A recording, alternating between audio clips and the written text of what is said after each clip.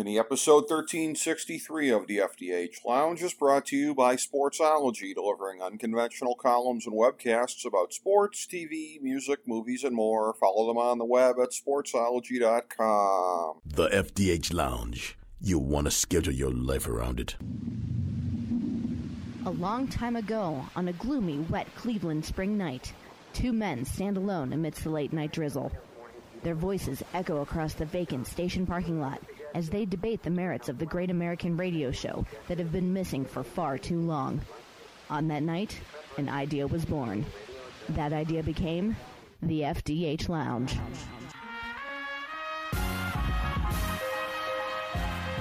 Welcome to the FDH Lounge. Hello, everyone. Welcome to FDH Lounge Mini Episode 1363. This is FDH Managing Partner Rick Morris here with my close personal friend, FDH Lounge dignitary Jake Digman, also our FDH MMA editor and the world's greatest MMA ring announcer. This is part two of our discussion looking at the state of the industry at a very pivotal time in August of 2021. We're at the precipice of an enormous crossroads, as Little Carmine once said on The Sopranos, when you look at the WWE and AEW. Our previous discussion was about AEW. We now look at the WWE side. So much for leaving the best for last in this discussion here, but was originally going to be centered around the fact that SummerSlam's coming up, and we will touch on that and what will probably be the last glorious takeover, probably ever, assuming that it is glorious in this climate. But yes, it's not going to be with him on the card there,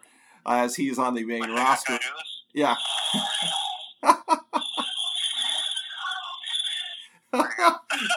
That's probably a copyright strike against me right there, but you know. It wasn't that stupid. I hope not. You know what? This will be a good test of the YouTube algorithm right now, because they get. I'm having to use the most generic music in the world for bumpers right now, Jake. I tell you, man, you can't even get away with playing hardly anything these days. And, it's depressing. Yeah, it's depressing the way that's going. Much like the WWE product. So it's a very it all kind of ties in for this kind of doom and gloom segment. We were just talking about off air and crapping on the concept of Goldberg wrestling for the world title against Lashley, and what's going to be a pointless match between two guys that are combined probably about 95 years old apparently, and just what a garbage match that is going to be. And not a garbage match in the case of like a Nick Gage match. I just literally mean a hot pile of garbage between two guys that are not going to have the cardio to go more than 5 minutes in any kind of form or fashion. The first three rows will probably pass out from oxygen deprivation once these guys start sucking wind. And then you got John Cena going up against Roman Reigns, and what is a huge match there, but John Cena going for title number 17, and the announcers are not going to probably reference in this climate whose record he's breaking here at number 16, as Ric Flair will probably be getting the same treatment as his one-time Four Horsemen colleague Chris Benoit, as far as having his name mentioned on air.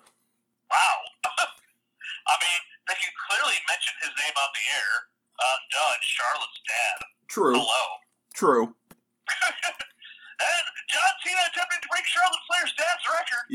Yes, that's probably what it'll be. That's all you gotta do. Just, use it to get her over, which, again, that's, they've been using Ric Flair for nothing more than to try to get her over the last couple of years anyways, as she's been Triple H reincarnated with the golden shovel burying everyone else in her path. Listen to me sound like Smart Mark circa 03 as I talk about Charlotte Flair. But, wow, your tune has changed from our last recording to this one. This is going to be fun. Well, Jake, you went from optimistic wrestling is fun to I hate this stuff. Why am I here? Jake, we go from a promotion that I truly love and cherish in AEW to talking about this crap with an over-the-hill Vince McMahon in there and destroying the only part of WWE that me and you found enjoyable, which was the treasure of the super indie within, NXT. Now, granted, I wasn't paying as close of attention to NXT when it was up against AEW. I would go back and forth a little bit, but honestly, I was giving NXT the short shrift on that the more that I grew to love AEW. But NXT, I've been watching it more on Tuesdays once it was unopposed. And again, the jewel of the company. Now, that's not saying much, but creatively speaking, and as far as, entertaining matches and storylines and everything else like that, ironically, the brand looked upon as developmental, so much more entertaining to me than Raw or SmackDown. And to me, SmackDown's better than Raw. I don't equate Raw and SmackDown, but I'm more than tired of the Roman Reigns thing on top. On SmackDown, it's going to be a year of him on top at SummerSlam, the inevitability that he's going to hold the title until WrestleMania. And this is a thing where, again, as you look at it, it just is that you talked about it in our AEW discussion, that you're finding the thing with the Elite to be a little bit kind of dragging on and kind of endless and whatever. And I agree with you on that. I agree with you on the whole Elite reign of terror in AEW.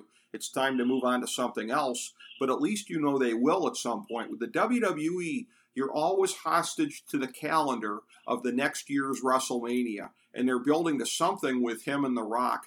Or, God forbid, this thing of like The Rock and one of the Usos against Roman Reigns and one of the Usos. Talk about watering that thing down, but they might have to do it to make it palatable to Rock's Hollywood bosses. So, whatever the match is going to be at WrestleMania, at this point, I bemoaned to you when we did our WrestleMania coverage, Roman Reigns having the belt another year, and you said it's a match that doesn't need the belt. I agree with you, but the problem is the old out-of-touch guy that runs the company doesn't agree with us, Jake, and he thinks that match is going to be watered down if Roman Reigns drops the title between now and Mania. Who's to say between now and Mania the old man's even going to have the company in his hands? Who knows what's happening at this point? And, it is a... It's like a tale of two cities, isn't it? It is.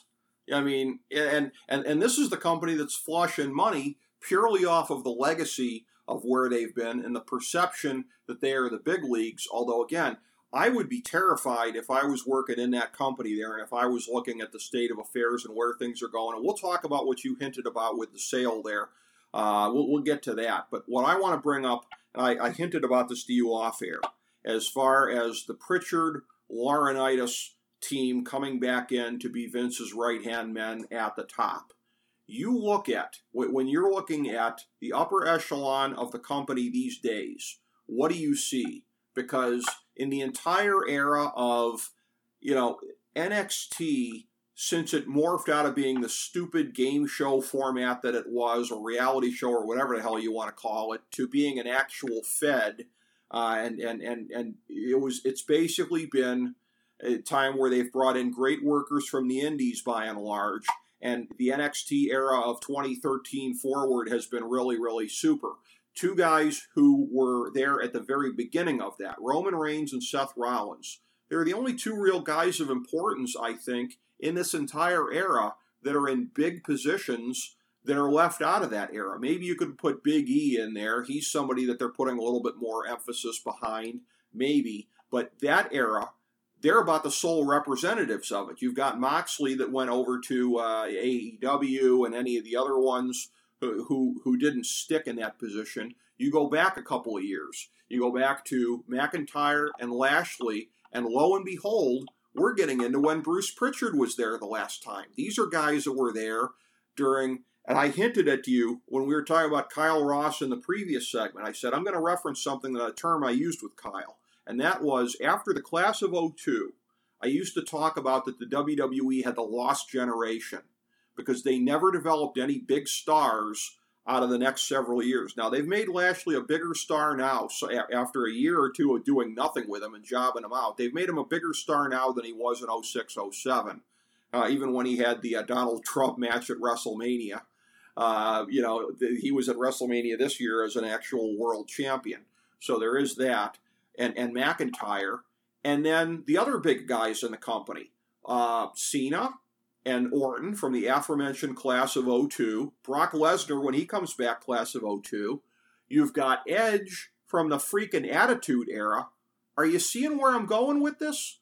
Is that hardly anybody from the last decade, hardly anybody past the time when Pritchard was here, because Pritchard, I think, got fired in 2008. So we're going back now mostly to guys who were around the last time Bruce Pritchard was here. And you're a company that is trying to be forward-looking and compete with a company that is creating new young stars like they're going out of style? If I was in the WWE looking at the future, I'd be terrified because they don't have the damnedest idea of how to make new stars right now, buddy. Well, I mean, we were just commenting a second ago about the NXT was on, and I mean, I'd be terrified if I worked for what's going to be the future. Like, the edict they have laid out completely destroys the idea of what you had mentioned earlier of NXT being the super indie fed that it was. Is the reason we all fell in love with it. So, okay, no more talent over 30. So anybody that has any experience that can work and provide some skill, and, you know, I don't know about you, but, like, I'm 39. I'll give full disclosure to the audience, okay? So I'm 39. When I was in my 20s, I didn't know crap. Right. You know? Right. It's kind of like you kind of develop things, you learn things in your 30s, you master them in your 40s, and by the time you're in your 50s, you're like, okay, well, good. It's one of those things where it's like life is an interesting situation, and it's not a situation, but it's like how life works, especially like, you know, if you look back in the history of professional wrestling, the best professional wrestlers hit their stride in their 30s and their 40s. Yeah. That's when guys are like, you know, oh my God, you've gotten, you know, you get the green, I don't say green, what's the word I'm looking for here? You get you gain experience, okay? Right. You gain experience, and you make it so much, it's Ric Flair won the 1992 Royal Rumble at 42 years old. Right. I find it absolutely hilarious, if this is true, that Vince McMahon did an edict that no one under 30 when his entire main roster is almost over 40. Right, right, and it's a thing of like it just looks like it's going to be nothing but, and I'm gonna use the phrase they won't use, big gym dummies. And at least in the wellness era now, post 07, post Benoit, at least we're talking about non-roided ones, because the roid cases of the 2000s that they were bringing up, those big gym dummies, oh my God, some of the worst quote-unquote workers you'd ever want to see. So at least the coordination factor is going to be a little bit better without the juice. But again, and they're looking at it, and they're probably making the justification of, well, Roman Reigns, he was the one guy that emerged over the last decade that wasn't an indie guy. Yeah, he was also, like a third-generation freaking Samoan guy? Just because he wasn't on the indies. I mean, this is a guy that had wrestling in his blood. He might not have been out there doing indies, but this is a guy that was probably running the ropes as a kid at age 6 with his dad. So, you know, it's a thing where to think that any of these guys could emulate potentially the path of Roman Reigns and go on to this. And the notion that all of these guys, this is apparently part of the edict also, you know, everybody we bring in has to be, you know, when we look at them, a potential WrestleMania main eventer. Well, what were we talking about with AEW? You have to have guys to fill spots up and down the card. And you have to have variety. And AEW is just teeming with variety right now. And in the WWE, if they're going to limit themselves to all guys who are potential WrestleMania main eventers when they look at them, I mean, that's just completely ridiculous in that sense. Oh, man. Yeah. I cannot wait till Cameron Grimes main events WrestleMania. Yeah. Well, listen, I would pop for that. You know, I mean, again, I love most of the guys in NXT, but you know, we referenced this, and you had mentioned during our AEW segment toward the end there, getting your girlfriend to watch AEW with you, and I have a soft spot for her ever since I found out she was a fellow Keith Lee fan. Anybody who's a Keith Lee fan has very good taste, and it's a thing where, so again, he's one of my few favorites that I have in the company these days, and the way that they're jobbing him out on Raw, it's one of these things where it's almost like the optimistic scenario is he's about at the end of his contract and they're jobbing him out, which normally you wouldn't want to see somebody get jobbed out, but if it's the thought of like, oh my God, he could get paroled and go to AEW, you know? I mean, this is one of the guys they should be looking at building the company around. Which makes you sad as a wrestling fan. It does. And listen, I don't want to see a situation, believe it or not, in all of this, right?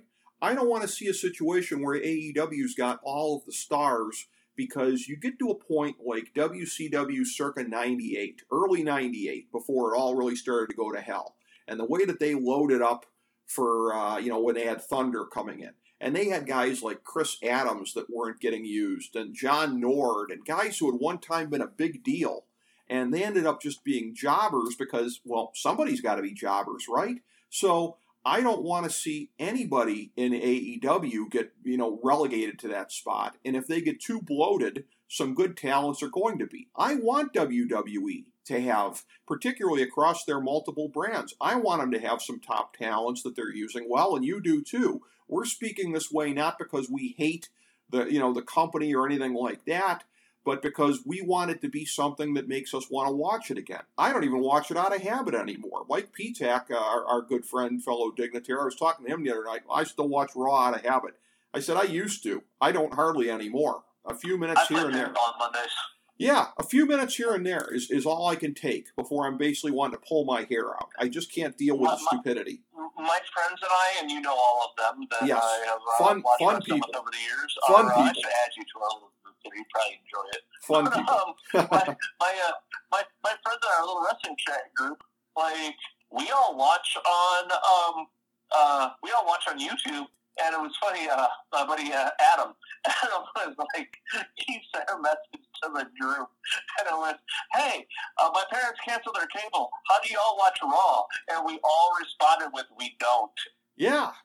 No, exactly. I mean, it boggles the mind that anybody would want to do that, because it's all just 50-50 booking. If somebody goes over 1 week, the rematch the next week is going to go the other way.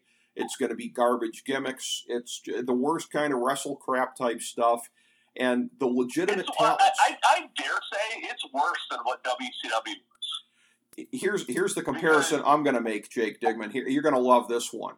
I always used to say that TNA Wrestling was a tribute promotion to the dying days of WCW, late 99 to 01.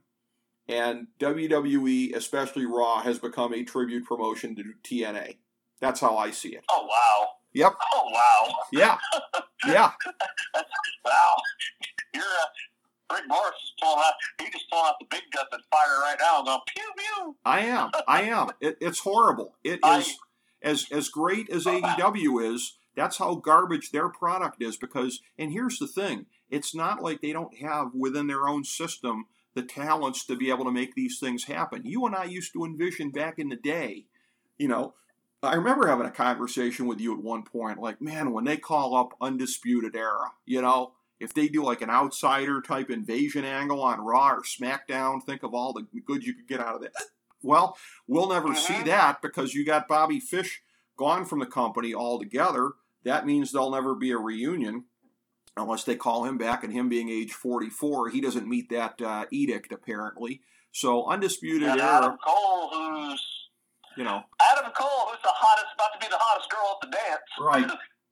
Well, yeah, and again, here's the thing. He loves Triple H and Shawn Michaels and idolizes them and loves working with them. But he's out from underneath their protection the minute he leaves NXT. And oh, by the way, not like they could, protect him that well if he stayed in NXT anyways, based on the way that direction's going and the way that the edicts are coming in from Stanford about what's going to happen with NXT, and it's all going to be the big gym dummies now. And when you're talking about bigger bodies overall, it's just all the more, incomprehensible that Bronson Reed gets released. A guy who's got, the larger-than-life body, albeit, yes, I'm not saying it's all muscular, but, they've had bigger bodies there like that. I mean, one-man gang kind of things, and he's a lot more mobile than one-man gang ever was. So I just don't really understand that whole, or Akeem, if you want to go that direction, whatever you want, whatever you know him by. And, again, just they have talents, whether it be Gargano, whether it be, Ciampa, they have talents that could be really, really big. And again, Ricochet. I remember when Ricochet was in NXT, and I think like The Rock was tweeting at him, like, this guy could be the next big thing in this company, as though Rock by force of will could, break through their stupidity and whatever and get them to feature him like he was featured in Lucha Underground. as Prince Puma. But, I mean, they have the guys there who could really do this. Finn Balor is somebody that could get a look on SmackDown, but he's probably just going to end up getting fed to Roman Reigns in the end. Cesaro, they acted serious about him for 2 seconds for the first time since he'd been there earlier this year. And then that basically went away. And, oh, by the way, then he turned around and jobbed out to Seth Rollins in the blow-off match for that feud. So it just on and on and on as far as the inability, the unwillingness to break outside of their own mold. And when I say they, I guess I mean Vince McMahon's mold of what is a star. And his own narrow-mindedness leads to this focus, all the idiotic humor, quote-unquote, that gets featured on there because all the writers are creating, poop jokes for one, an audience of one, if you will. And it's the poison of Vince and his senility and all of this kind of crap that has been there, let's face it, the better part of the last 20 years. But it's just getting worse and worse and worse now. And we're looking at a situation where, and I've seen this comparison made in the last week, NXT, welcome back the days of WWECW. And I don't even mean the original in 06, which was pretty swank until Rob Van Dam and Sabu got popped for weed, because it was pretty cool until that point. But the version of it... Isn't that so sad? That's what killed it. It was, and I can tell you as somebody that went to Ohio University, I'm guessing that they were popped for Meigs County gold, if you will, down there in southern Ohio, specifically. But the version of WWECW that people remember from the dying years of it, and I think that's about what we're about to see here, of where it's just going to be strictly developmental, really green guys, and they were saying on the Mat Men podcast, and this is not a surprise whatsoever, that some of the USA officials there, some of the TV folks, they're not necessarily the happiest. Nobody's willing to go on the record about this, but it's kind of like, hey, we were promised this kind of a show here, and a show that, could try to get some, things going in the ratings and whatever. And now you're going to move away from the name value of the guys that have been here that people know and move to these greener guys and whatever. And look, if I was at USA, I wouldn't be really happy with that either, because it is a little bit of a kind of a bait and switch if you move towards a really developmental territory and a bunch of green guys. I completely agree with you. And USA, you have also got to be taking it back, keep kind of looking at stuff going, okay, they gave WWE the out with the whole NHL contract or whatever it was. That's why they're moving on the Tuesdays. No, they were moving on the Tuesdays so they weren't competing with AEW. Right. Because that way they weren't competing between two of the same fan base. Right. Because NXT was the WWE, as you like to call them, the super indie. Yes. The hardcore fan base. I mean, we drove out to Warren, Ohio to watch the super indie fed, Yes. Because it didn't feel like WWE. It was like, okay, this is the future, and all we got to do is wait until Vince is gone, and the future's going to be good. Future's never coming. Yeah. It's like, unfortunately, I think Vince is going to live to be 107, and he's going to work until he's 107. We're going to see Goldberg wrestling in the title matches till then. I mean, it's just, they have completely missed the boat on what made that brand so successful. It was a niche thing where, I remember the days, I'm sure you do as well, where it's like, okay, we have to watch. I love how you said this might be the last great takeover we have to see, and I think you're absolutely correct. I mean, and we'll get into that when we break down these shows here shortly, but it used to be TakeOver was must-see TV for wrestling fans. It was okay, let's see who's going to show up. I remember when Adam Cole showed up, and it was like, oh, my God. I remember Drew McIntyre sitting in the audience, Bobby Roode sitting in the crowd, Ricochet.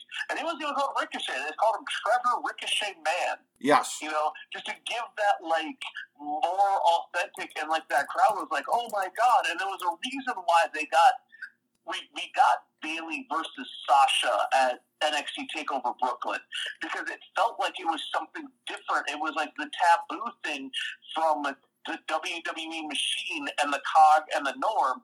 But the unfortunate part is Grandpa found out about what we were doing in the basement, and he done put a stop to that. Well, yeah, exactly. And all good things must come to an end. Right? And it's like, and what are you going to do? Tell the guy who's the insane CEO? I still to this day swear to God that if Vince McMahon wasn't the chairman of the WWE, he'd be in jail for something. Yeah, I would agree. Like, he just happened to be in the right place, the right person to take over in that situation, and he is. There's a reason why, I'm not going to get political, but there's a reason why him and the previous president are friends.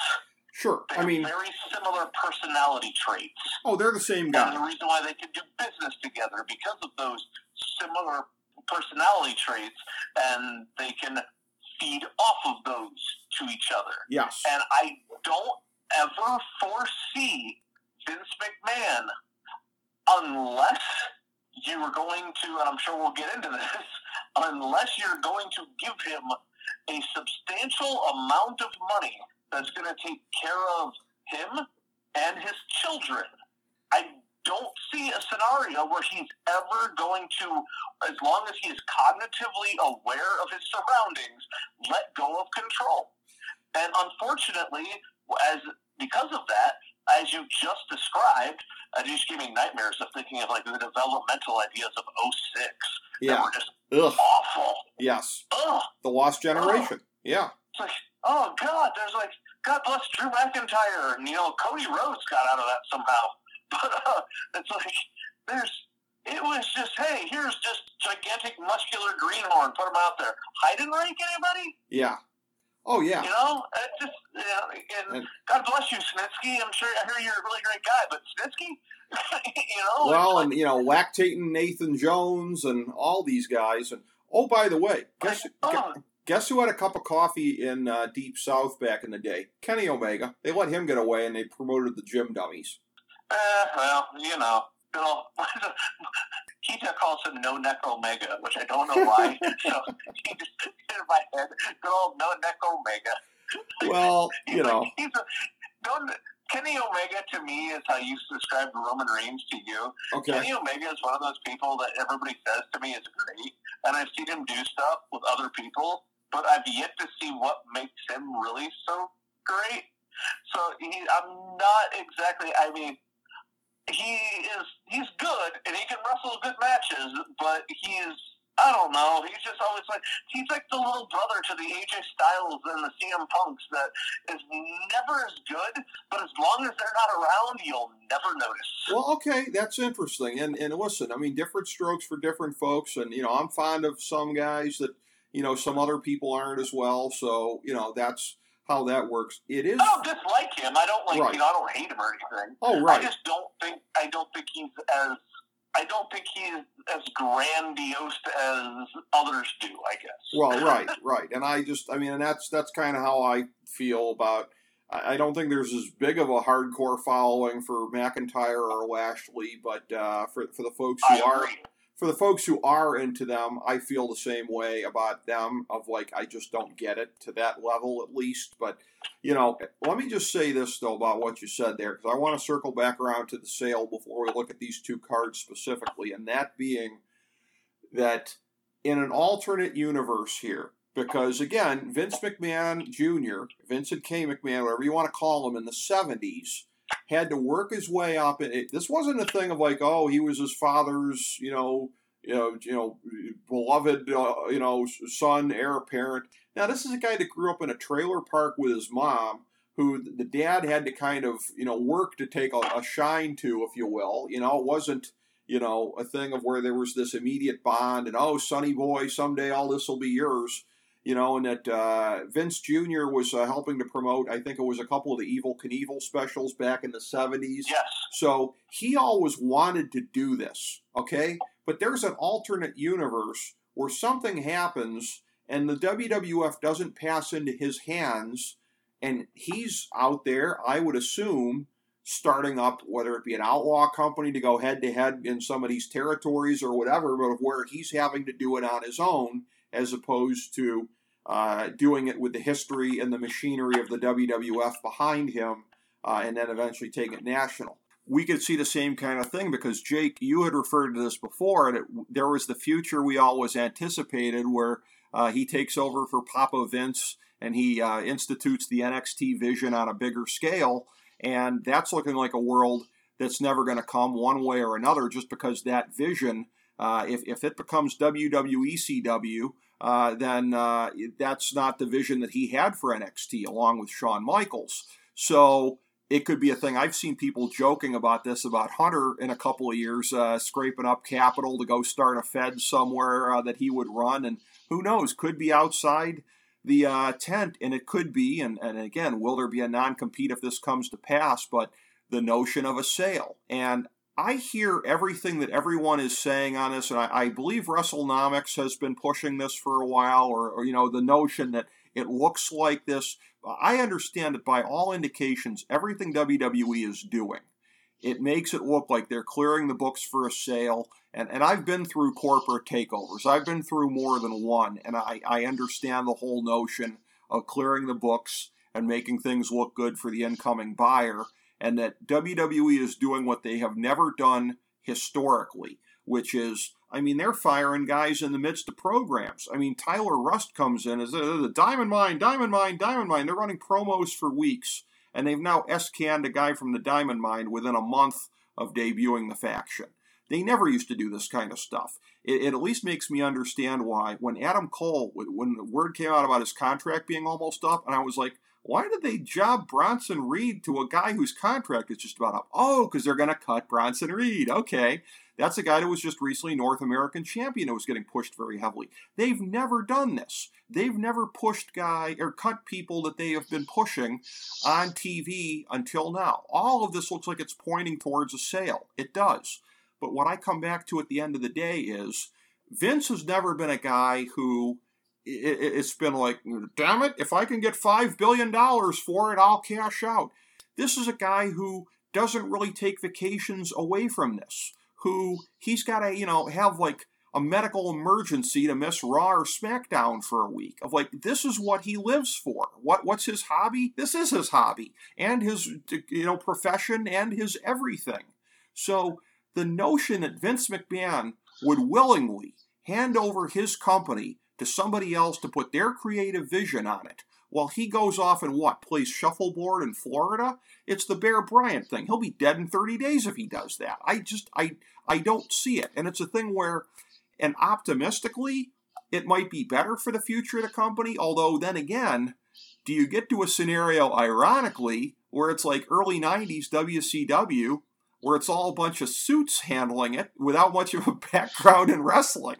And would Jim Herd era WCW be better than what we're seeing now? God help me, but you know what? I'd take WCW of 90, 91, or 93, three of the worst years ever. I'd take it over this slop.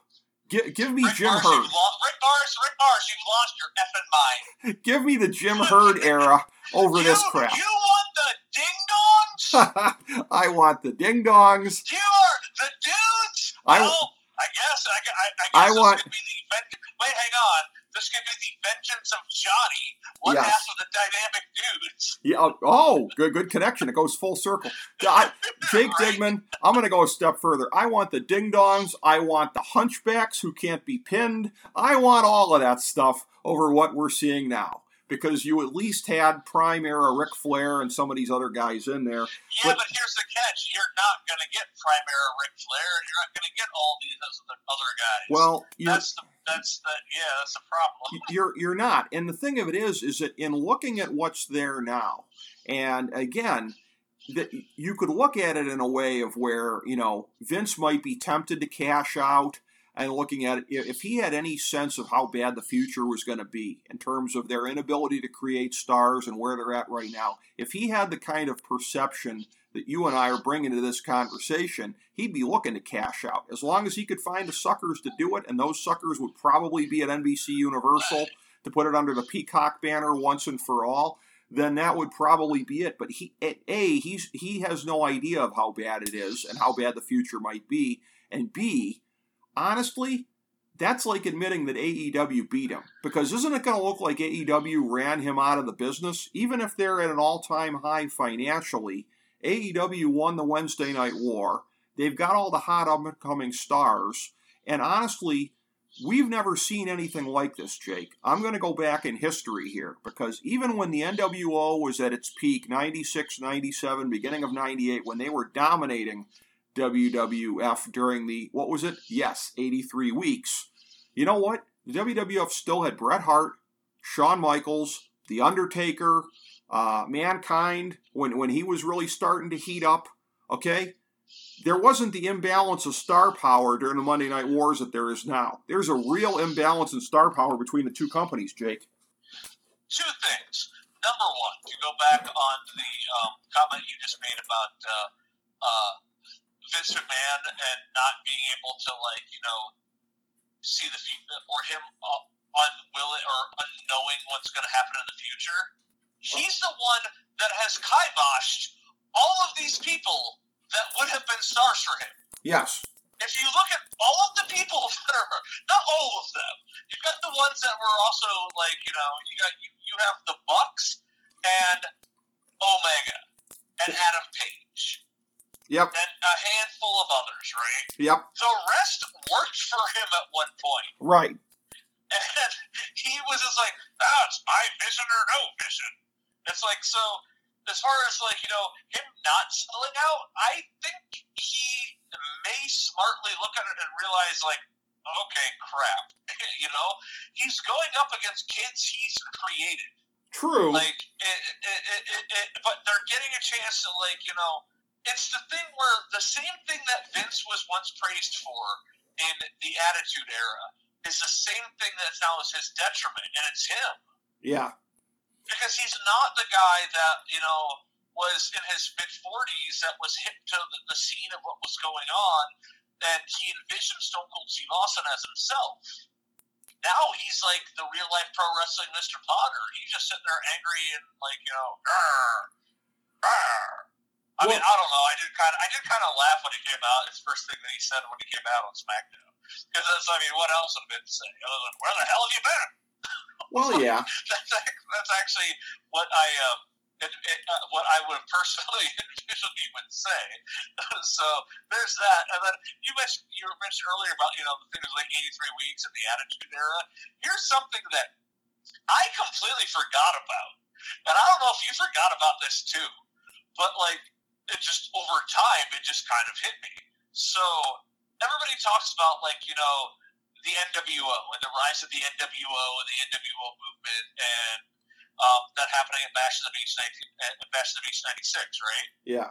And the WWF's counter to that was what? Ultimate DX Warrior. And what's that? They brought in the Warrior right about the time of the NWO. Okay, correct. However, the thing that got the WWF out of the losing slump, I guess you could say, was Stone Cold Steve Austin, correct? When they eventually got behind him. And the roots of it were, yes, ironically, Austin 3:16 actually happened before the words New World Order were ever spoken. Yes. And I completely forgot about that. Yeah. I was listening to a thing up to someone's podcast recently, and they were talking about on the King of the Ring 1996, and I'm like, wow, Austin 3:16 happened a month before the NWO. Yes. But in your brain, when you think it in hindsight, you just kind of remember things as the end, because of the way, again, this goes back to the way the WWE has pitched things. Yeah. Is that the NWO was steamrolling and all of a sudden Stone Cold showed up. And it was like for some reason I always kind of imagined it at 97, but no, that was Triple H. And just one of those kind of the thing that made WCW happened a month later than the thing that happened that made the WWE and allowed them to go public.